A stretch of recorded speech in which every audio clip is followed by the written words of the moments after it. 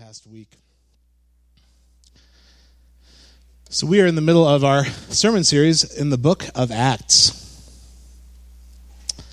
And we are in Acts 3, 11 to 16 today. And what we saw last week was Peter and John going to the temple, and they passed by a man who was paralyzed, a man who had to be carried in and out on a mat. So this man's friends would pick him up, literally, drop him in the same spot every day at the temple, and he would ask for money. It was his only way to make a living. So Peter and John are walking by him, and they hear from the Holy Spirit. And they know that the Holy Spirit is up to something. They're just clued into it. And they know that God wants to heal this guy. And so they look at him, and they say, "Silver and gold we don't have, but what we have we give unto you. Get up." And the man was raised up. Amazing story of a healing. And we talked last week about how this was not a new ministry, but they were continuing the very work that Jesus Christ himself was doing on the earth. In the same, not only were they doing Jesus' ministry, they were doing it in the way that Jesus did it. Incredible. And I firmly believe that that's still a ministry that's continuing to this day through the church. All of us who have the Holy Spirit are to be listening, asking, praying, looking for what God's doing in people's lives, knowing that God is drawing people to himself, and sharing the love of Christ whenever we can. So that was last week's story, and today we're going to look at Peter's explanation of what's happened to the crowd. But before we do, I have three backstories I want to share with you. One is from Exodus 3, 6 to 8. You're welcome to read them if you want to. I will read them for you. If you like a Bible, the ushers would be happy to bring you one. If you'd like to raise your hand, you're welcome to have a Bible as well. Exodus 3, and this is a little bit of a backdrop for our story today. This is a story of Moses and his very famous, immortalized story of meeting with the burning bush that didn't burn, who was God. Now, Moses was tending the flock of Jethro, his father-in-law, the priest of Midian. It seems like Jethro would be playing banjo on his porch, doesn't it? It's kind of that kind of name. The flock of Jethro, his father-in-law, the priest of Midian, and he led the flock to the far side of the wilderness and came to Horeb, the mountain of God. There the angel of the Lord appeared to him in flames of fire from within a bush. Moses saw that though the bush was on fire, it did not burn up. So Moses thought, I'm going to go over and see that strange sight. Why does the bush not burn up? When the Lord saw that he'd gone over to look, God called out to him from within the bush, "Moses, Moses!" And Moses said, "Here I am." "Do not come any closer," God said. "Take off your sandals, for the place where you are standing is holy ground." And listen to this. Then he said, "I am the God of your father, the God of Abraham, the God of Isaac, the God of Jacob." At this, Moses hid his face because he was afraid to look at God. The Lord said, "I have indeed seen the misery of my people in Egypt. I have heard them crying out because of their slave drivers, and I am concerned about their suffering. So I have come down to rescue them from the hand of the Egyptians and to bring them up out of the land into a good and spacious land, a land flowing with milk and honey." I love this story. Moses doesn't really know what's going on, and then he goes up and God reveals himself. "I'm the God of your fathers, of Abraham, Isaac, and Jacob." And Moses knew exactly what that meant. He knew who that God was, and he realized who he was dealing with. And then, he certainly had fear in his heart. He fell down. But I love what God says in this passage. "I have seen the misery of my people." I think that's so beautiful. People always like to say the Old Testament God is unloving, harsh person, then Jesus is nice in the New Testament. Not the case. Very, very, very false dichotomy. The tenderness and love of God is so clear in the Old Testament. "I have indeed seen the misery of my people." I see them. I've heard them crying out. I'm concerned about their suffering. So I've come down to rescue them and to bring them to a good and spacious land, a land flowing with milk and honey. I love that. God's love, his kindness, his tenderness. And you realize these people were in slavery because of their sin. They had screwed up royally. But God had compassion on them, and God is faithful, and God did not forget them. So he saw them, and he was going to rescue them. I love that. Next passage I'd like to turn to is 1 Kings 17. And I'm going to read from verse 17 to verse 24. Now this is the story of Elijah. And Elijah was on the run for his life. If you want to read an interesting story, I'd read the first part of Kings, and you can see that story. He was on the run from his life. He's kind of hiding. He's kind of in secret, just hiding out, and God is providing for all of his needs, his food and his drink. And at some point, God shows Elijah this woman who's a widow with a son and says, go to her, and she will provide for you in this time of hiding. We'll pick up the story in verse 17. And this is, by the way, the story where she had a very small jar of flour and a small jug of oil, and it did not run out miraculously because God was providing for her and her son and for Elijah. So it says, sometime later in verse 17, the son of the woman who owned the house became ill. He grew worse and worse and finally stopped breathing. She said to Elijah, what do you have against me, man of God? Did you come to remind me of my sin and kill my son? Give me your son, Elijah replied. He took him from her arms, carried him to the upper room where he was staying, and laid him on his bed. Then he cried out to the Lord, Lord my God, have you brought tragedy even on this widow I am staying with by causing her son to die? Then he stretched himself out on the boy 3 times and cried out to the Lord, Lord my God, let this boy's life return to him. The Lord heard Elijah's cry, and the boy's life returned to him, and he lived. Elijah picked up the child and carried him down from the room into the house. He gave him to his mother and said, look, your son is alive. Then the woman said to Elijah, now I know that you are a man of God, and that the word of the Lord from your mouth is the truth. An amazing story of God raising someone from the dead in the Old Testament in 1 Kings. And that's a pretty hopeless situation. Dead. And God raised this boy from the dead, healed him, restored him completely. God is our healer. That's what God does. The final passage I want to read is from 2 Kings 5. I'm going to kind of pick through different parts of this. This is another story of what God did at the time of the kings. It says this in 2 Kings 5:1. Now Naaman was commander of the army of the king of Aram. He was a great man in the sight of his master and highly regarded, because through him the Lord had given victory to Aram. He was a valiant soldier, but he had leprosy.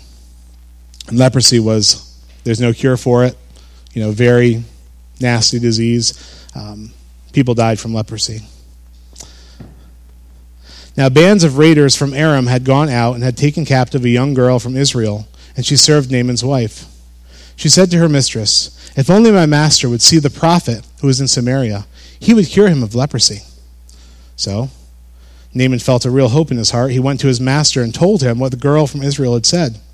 By all means go, the king of Aram replied. I will send a letter to the king of Israel. So Naaman left, taking with him 10 talents of silver, 6,000 shekels of gold, and 10 sets of clothing. The letter that he took to the king of Israel read, with this letter I am sending my servant Naaman to you, so you can cure him from his leprosy. This is kind of a funny story. As soon as the king of Israel read the letter, he tore his robe and said, am I God? Can I kill and bring back to life? Why does this guy send someone to me to be cured of his leprosy? See how he's trying to pick a quarrel with me. When Elisha, the man of God, heard that the king of Israel had torn his robes, he sent him this message. Why have you torn your robes? Have the man come to me, and he will know there is a prophet in Israel. Elisha told Naaman to dip into a river, and he would be healed. So it says in verse 14, he went down and dipped himself in the Jordan 7 times, as the man of God had told him to, and his flesh was restored, and he became clean like that of a young boy. Then Naaman and all his attendants went back to the man of God. He stood before him and said, "Now I know there is no God in all the world except in Israel, so please accept this gift from your servant." It's another amazing story of healing from the Old Testament, and there's many more. I invite you to do a little study. It's kind of fun. There's an amazing Bible study tool out there. It's called Google. And if you want to learn, if you have a question about the Bible, you want to learn something interesting, you can Google it. And sometimes some of the stuff you read is good, and it's kind of a mixed bag. But if you look at the amazing miracles God does in the Old Testament, it's just shocking how many things He does and how many times He heals and reaches out. But God, it's well established by the time the book of Acts happened. God, the God of Abraham, Isaac, and Jacob, is a healer. In fact, He raises people to life. He gives life. He takes away life. He is God. He is Lord, sovereign over all. So that's going to bring us right to our passage today in Acts 3:11-16. And here Peter is explaining what has happened with the healing of this paralyzed man to the people who are onlookers. It says this: "While the man held on to Peter and John, all the people were astonished and came running to them in the place called Solomon's Colonnade." And this man was just healed, and he's just holding on to these guys. I remember when I first became a Christian, very awkwardly I came forward in a church service like this, and the pastor was praying with somebody else or talking with them, and I grabbed hold onto him.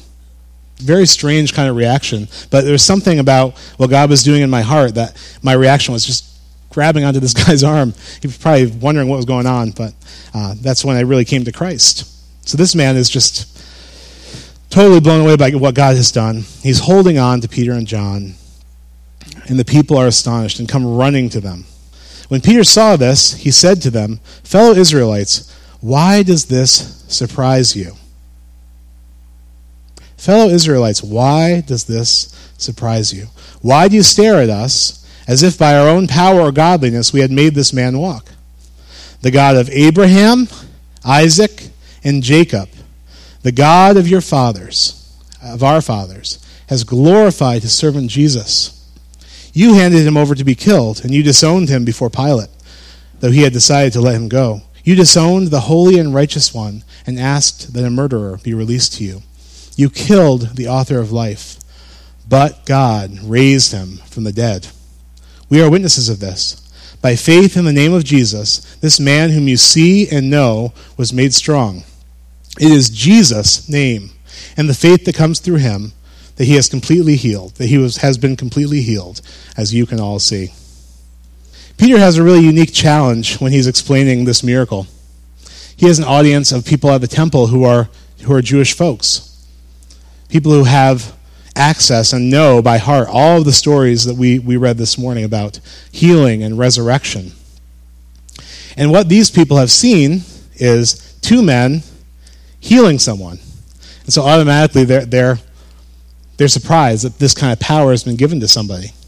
So Peter and John do this really incredible switcheroo to kind of bring it down to the level that they can understand, so they know without a shadow of a doubt who is responsible for healing.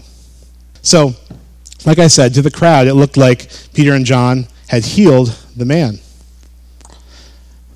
But they say, it is not by our power that this person is healed. Why do you stare at us? It's not by our godliness that this man can walk. And then he says this: the God of Abraham, Isaac, and Jacob, the God of our fathers, has glorified His servant Jesus. So they're going back to the God that these people are worshiping, the Lord God Almighty, the same God that we worship, and saying, look, it wasn't us. Actually, it was the God of Abraham, Isaac, and Jacob, glorifying Jesus, who was handed over and killed. And it's through Jesus' name and the faith that comes through Him that He has been completely healed, as you can see. So they work their way backwards. They say, yes, we were the agents of healing here, but we didn't heal this man ourselves. It was through faith in Jesus' name. And Jesus was not just a man. He was the son of the God of Abraham, Isaac, and Jacob. The audience would have certainly been defensive at Peter and John saying they did it. and maybe even a little defensive at Jesus, who claimed to be the Son of God, doing it. But they appealed all the way back to the God of Abraham, Isaac, and Jacob. And it was enough to connect the dots for this audience. And I think it's such an amazing turn of communication when you think about it. And Peter says, why does this healing surprise you? The God of Abraham, Isaac, and Jacob did this all the time. In the Old Testament, he healed people, he resurrected people. And by using that phrase, the God of your father, of Abraham, Isaac, and Jacob, this phrase is taken right from that passage in Exodus 3. It doesn't appear like that many places in the Bible. That's one of the only places that it actually appears in that exact wording. And so what Peter was trying to do is actually hearken back to that to say, look, God has seen the misery of his people in their bondage to sin. Just like in the Exodus, where we had slave drivers, the Egyptians, working and beating the Israelites in bondage, unable to be free, God saw their misery, and he released them in a great exodus. And this is the central story of the Jewish people, the exodus of God, when he released them from slavery in Egypt. The horse and the riders swallowed up in the sea, Pharaoh's horse and riders, and they're redeemed and set free from the situation. And what Peter is saying is, this is a sign. This healing is a sign. The same God that healed Naaman, the same God that raised the widow's son to life, is at it again. He has seen the bondage to sin and death in his people. He has taken note of that, and he has sent a Savior. So I have come down to rescue them from the hand of the evil one, to bring them out of that land into a good and spacious land, a land flowing with milk and honey. So why are you surprised by the miracle, is what Peter and John say. This is what God has always done. He's always been a God that releases the oppressed, that heals, that raises to life, that redeems people. Why are you surprised? This is what God does. And the ultimate goal that Peter and John had in mind was to say that it's by faith in the name of Jesus, who is God in the flesh, that the man that you see and that you know and that you've seen every day when you walk into the temple is made strong. It is Jesus' name and the faith that comes through him that has completely healed him. Every audience has their own unique challenges to faith in God. For these folks, this audience, they understood and they were very devout, God-fearing Jewish people. And the obstacle that they had was the inability to connect what Peter and John did to Jesus, to God. And Peter and John did that for them. They took away those barriers so they could come directly to the God who saves and be redeemed and have their own exodus, their own salvation from sin and death, and be given a new life and be brought into a spacious land, a land flowing with milk and honey.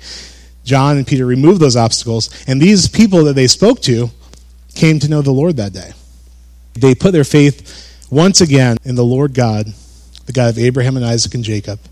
By putting their faith in Jesus, God's Son, they were reaffirming and moving forward with the church. But every audience has their own things that get in the way of faith, things that get in the way of walking forward with God. And I think that for us, I was thinking about this phrase, why does this surprise you? And I think for us, sometimes our faith is hindered because we have disappointments in life. I think sometimes we don't believe that we're worthy of God's love. We don't believe that he sees us. And we don't believe that God would actually answer us when we pray to him. But God is the God who sees people's misery while they live in a land of slavery. And he's the God who does something about it. God, through Jesus, is our new exodus. Last week, I prayed for someone after service for healing. And the pain that they had went away instantly. And it was still gone a couple days later. Why should this surprise me? I was amazed that this happened. It's awesome. But it shouldn't be surprising because God is a healer. The God of Abraham, Isaac, and Jacob is a healer. And when you pray in Jesus' name for healing, you should expect that he might heal someone. We prayed before our fall festival on October 22nd, we prayed that God, that it wouldn't just be a fun festival, but that God would draw people to New Life. That we use this exact phrase, that people would feel magnetized into our parking lot and come to know our family and come to know Jesus. And that exact thing happened. Testimonies of people who came and were just drawn here, drove past and then turned around and came in because they felt compelled, an inner compulsion from God to come in here and come to Christ. Why should this surprise me? We prayed for it. We know it's God's will to seek and save the lost. We know that God is more invested in this project of church than I am. God is invested. God gave his life as an offering for sin. He went the ultimate act of servant leadership, taking the penalty for my sin on himself so I could have a relationship with God. He has given us everything and equipped the church with everything through Jesus. God's invested in this thing. Why should I be surprised when I pray, or when we pray, and God actually answers our prayers and brings people here and leads them to Jesus? Every Sunday before we go into service, we pray that someone who does not have a relationship with Jesus, who has not received their exodus from sin and death, would be set free by the power of God through the Holy Spirit. That someone would be touched, that they would be convicted of their sin, that God would meet them and forgive them and restore them and redeem their lives. We pray that every Sunday. And now I'm seeing, as we are communicating with folks in the church more, that God is doing just that. People are letting us know, hey, I made a decision to follow Christ on Sunday. And I'm like, wow, that's awesome. But I shouldn't be surprised by that. It's God's will. We're praying for it. And God is fully invested in the church. I could tell you story after story of ways that God has touched people in this church in our very distant history, because I've been here a long time, 15 years now. Not a senior pastor, you understand, but I've been in this fellowship for 15 years. I mean, God has done amazing things in this church, amazing acts of healing, has spoken things to people, has done all kinds of amazing work. And the whole point for me is, just like with this miracle that Peter and John did, we shouldn't be surprised. That's our God. That's what God does. God is a healer. God is a redeemer. God is a savior. When you pray that God will do those things, what's he going to do, Bonnie? He's going to do them. Now, his ways are elevated above my ways. I don't always understand the ins and outs of everything he does. God is not actually beholden to me, even though I'm the senior pastor. I'm not. I'm like I'm not in charge of what God does. I don't tell God what to do. We create the conditions for God to move by praying, by seeking after him, by inviting him and asking him to move, by asking him to do things. But we can't control anything God does or does not do. God is a free agent. We know that God is good. And God demonstrates his work to us. But we shouldn't be surprised when we pray in line with what God wants to do, and he does it. But I think sometimes we just have these impediments to faith. Just like this initial audience that couldn't get past Peter and John working on behalf of Jesus, working on behalf of God, where Jesus was God, so working on behalf of himself.